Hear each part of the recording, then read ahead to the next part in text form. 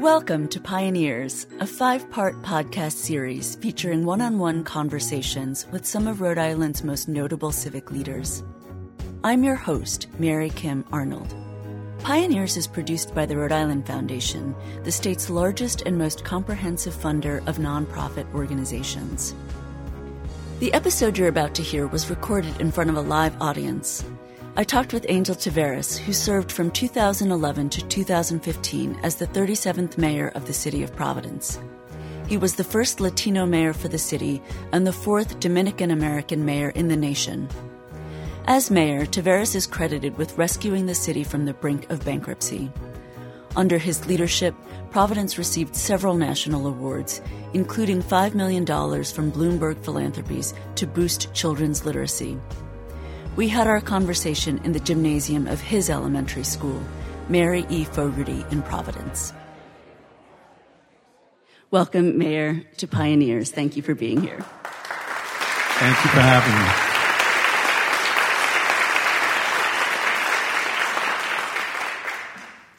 So I'd like to start where we usually do, with a bit about your early life and childhood. You've referred to your story as an immigrant story, a story of the American dream.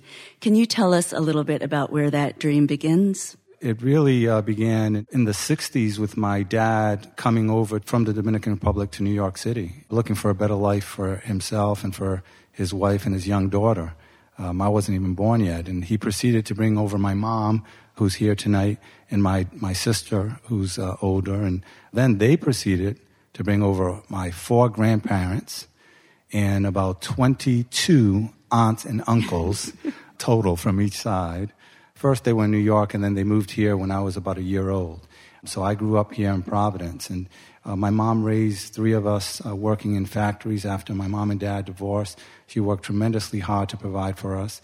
The best thing that we could do was get an education for her, and the dream for me started here because this is where Mrs. Donaldson, my 3rd grade teacher, made decisions that really put me on a path to success that I wouldn't even know. A kid who grew up in South Providence to have a chance to be mayor of his city, to lead it well, leave it better. It's been quite a journey, and don't know what the rest of it will be like, but I'm looking forward to it.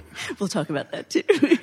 Do you have any memories of being in this building? Does it bring back memories being here? Well, I got some good memories and not so good, so we're just going to talk about the good. Yeah, right. I've got to be careful. Francisco's here, who's my oldest friend from 1st grade, and I don't want to talk about the time I chipped my tooth outside.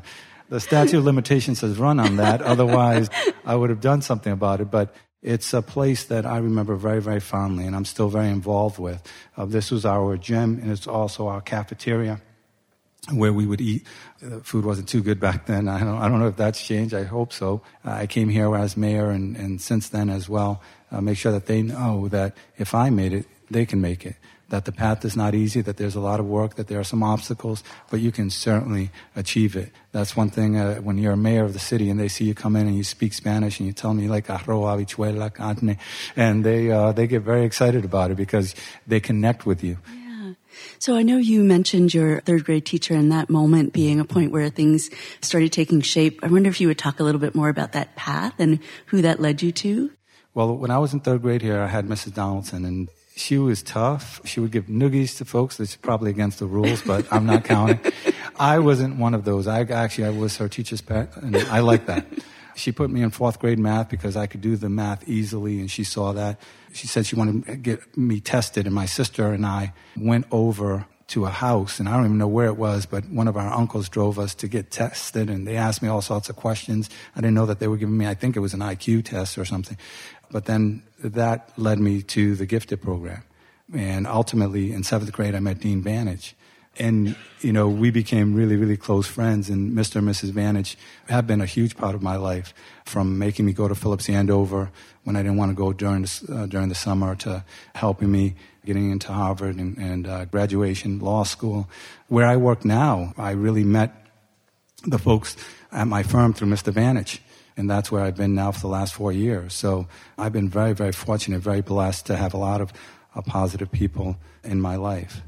What do you think these people saw in you? What were you like as a young person?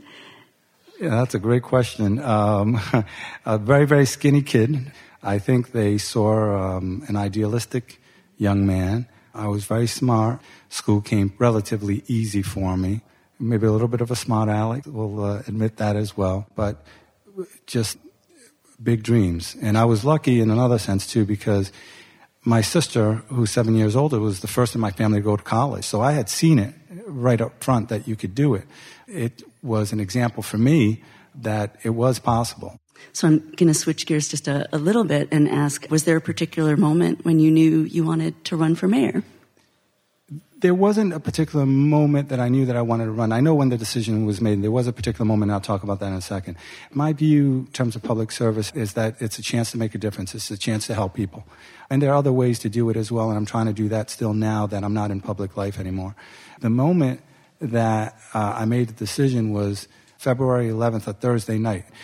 Congressman Kennedy had decided not to run, and Mayor Cicilline was going to run for Congress, and I had already gotten calls about doing this, and I wasn't sure about it because my law practice was going very well, and I was getting to a point where I could really financially be independent.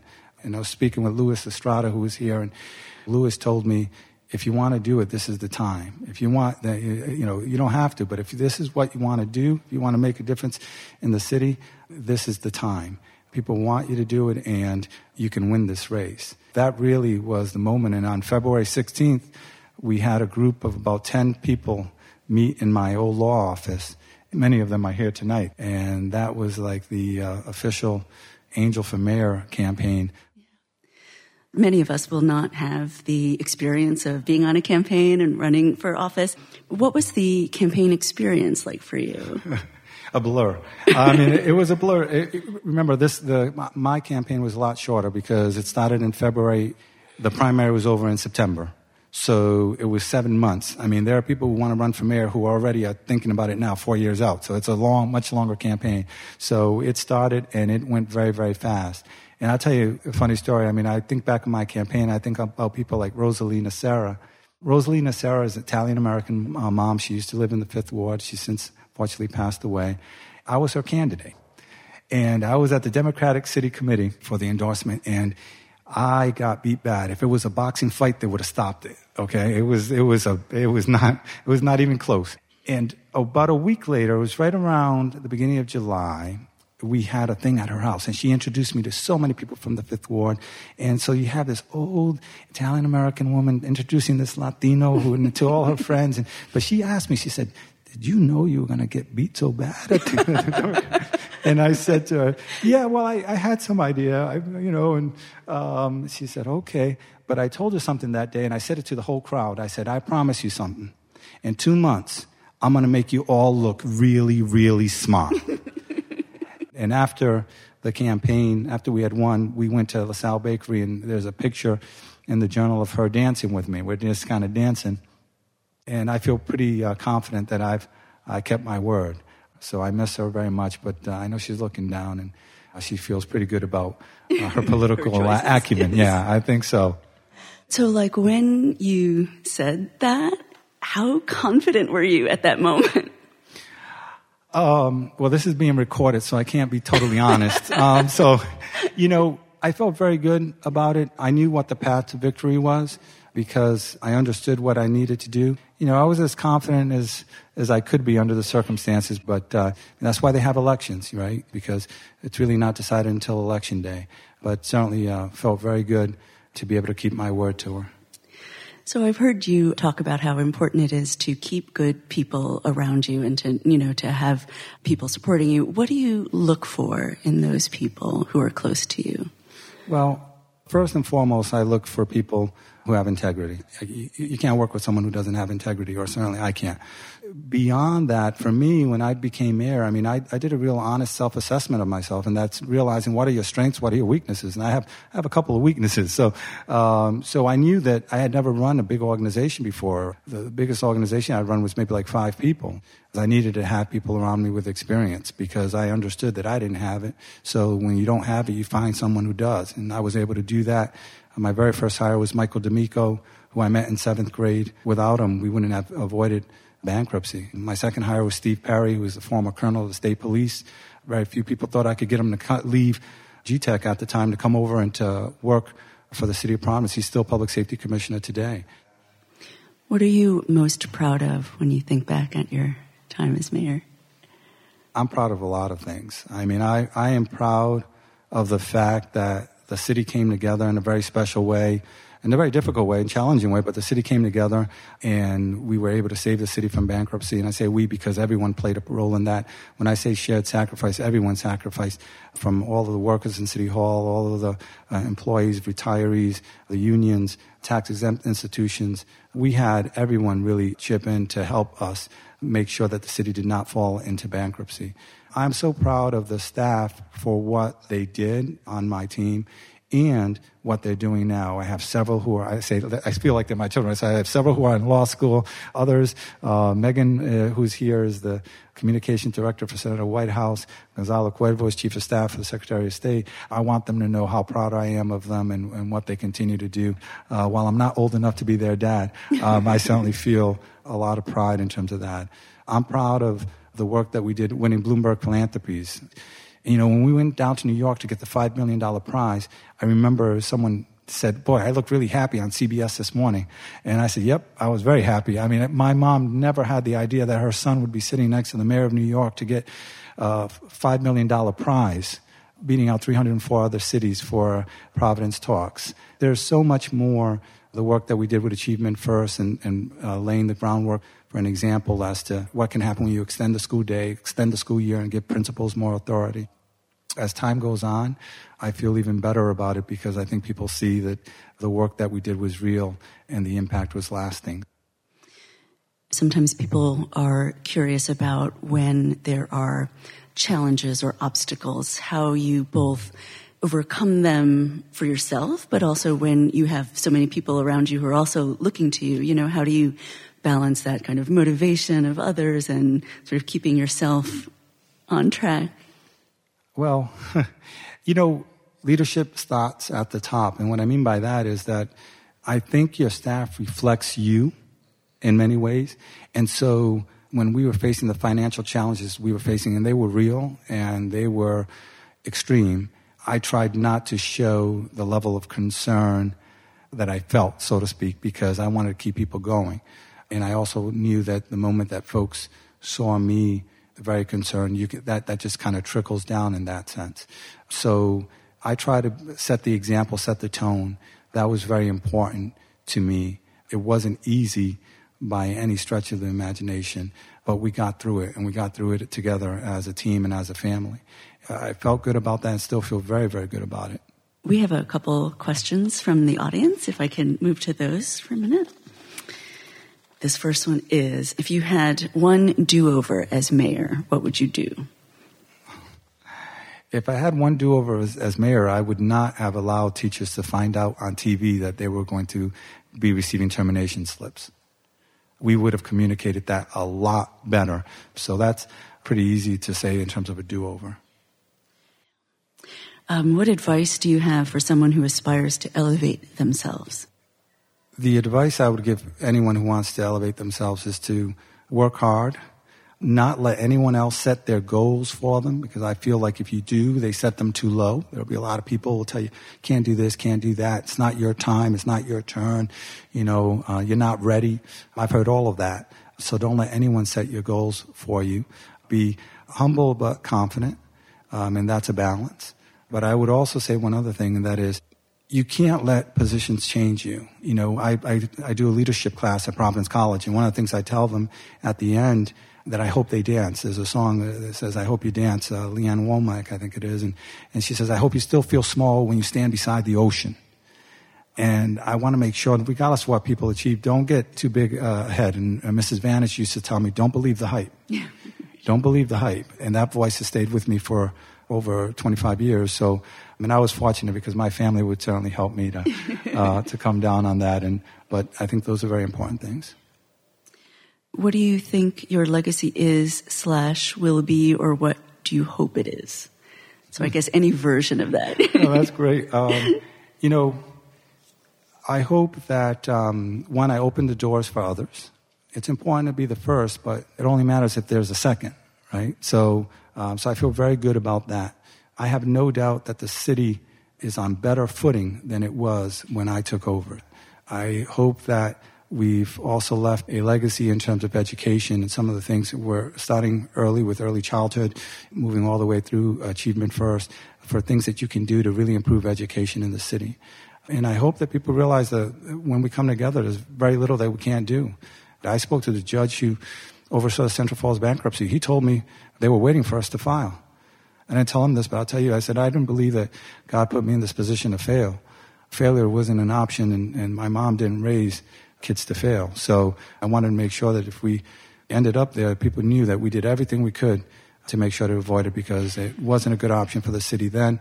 It's not a good option now. I don't think it's a good option for cities, period. So this next question came up several times. Any plans to run for office again?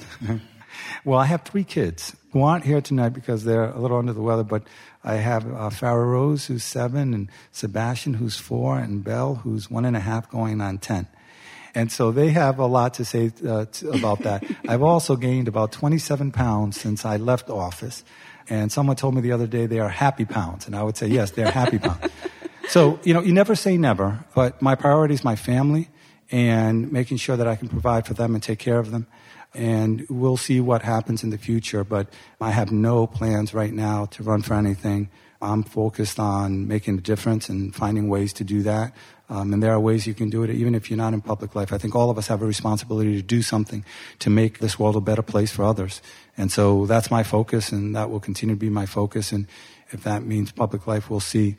Before we move on to the last little lightning round, is there any question that you wish you had gotten or anything that you would want to address that came up or didn't? I mean, I think the one question, or the one thing I'd like to say, because I know folks will listen to this, the hardest thing about being mayor is dealing with the violence and family members who lose people to violence.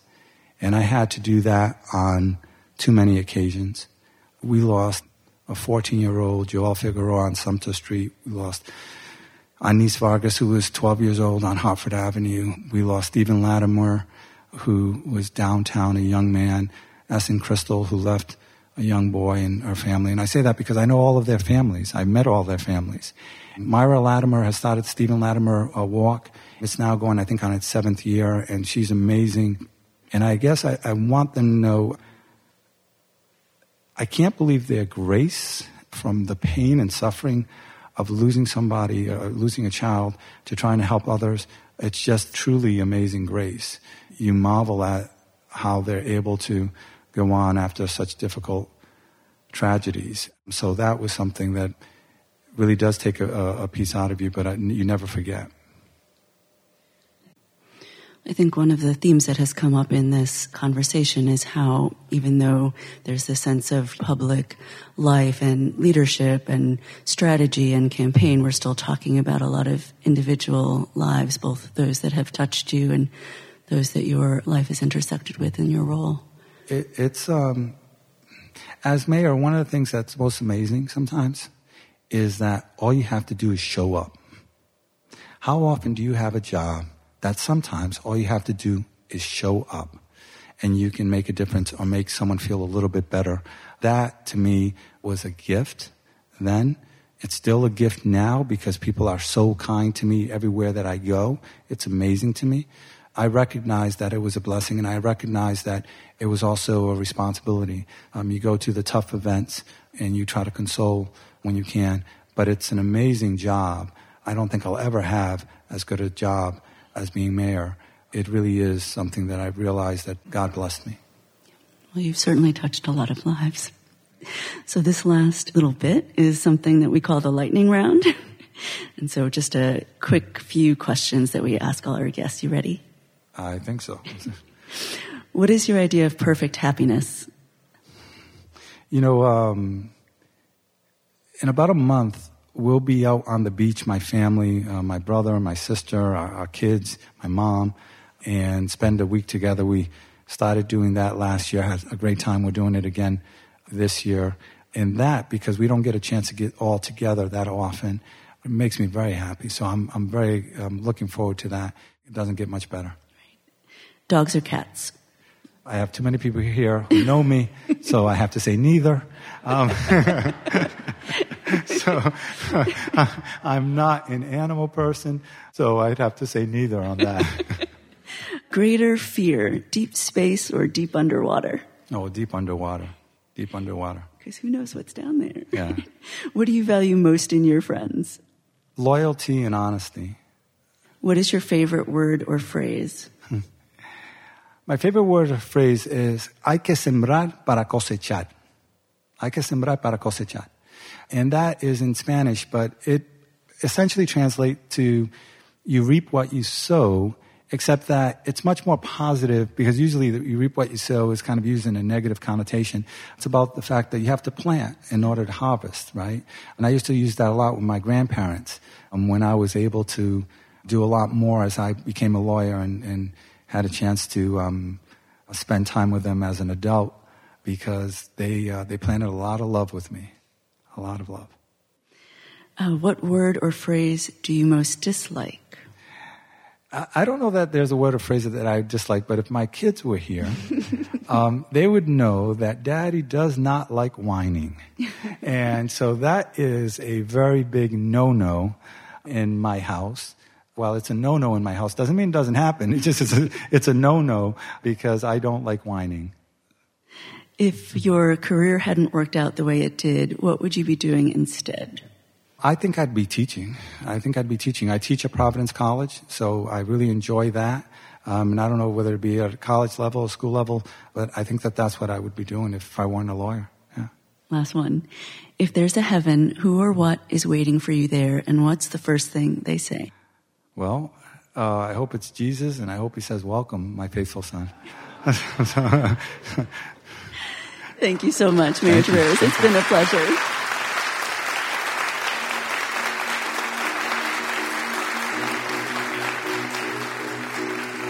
You've been listening to Pioneers, produced by the Rhode Island Foundation and brought to you by the Civic Leadership Fund, an annual fund that broadens the scope and increases the responsiveness of the Foundation's traditional philanthropy. Our show is edited by Megan Hall, sound design and theme music by Tom Van Buskirk.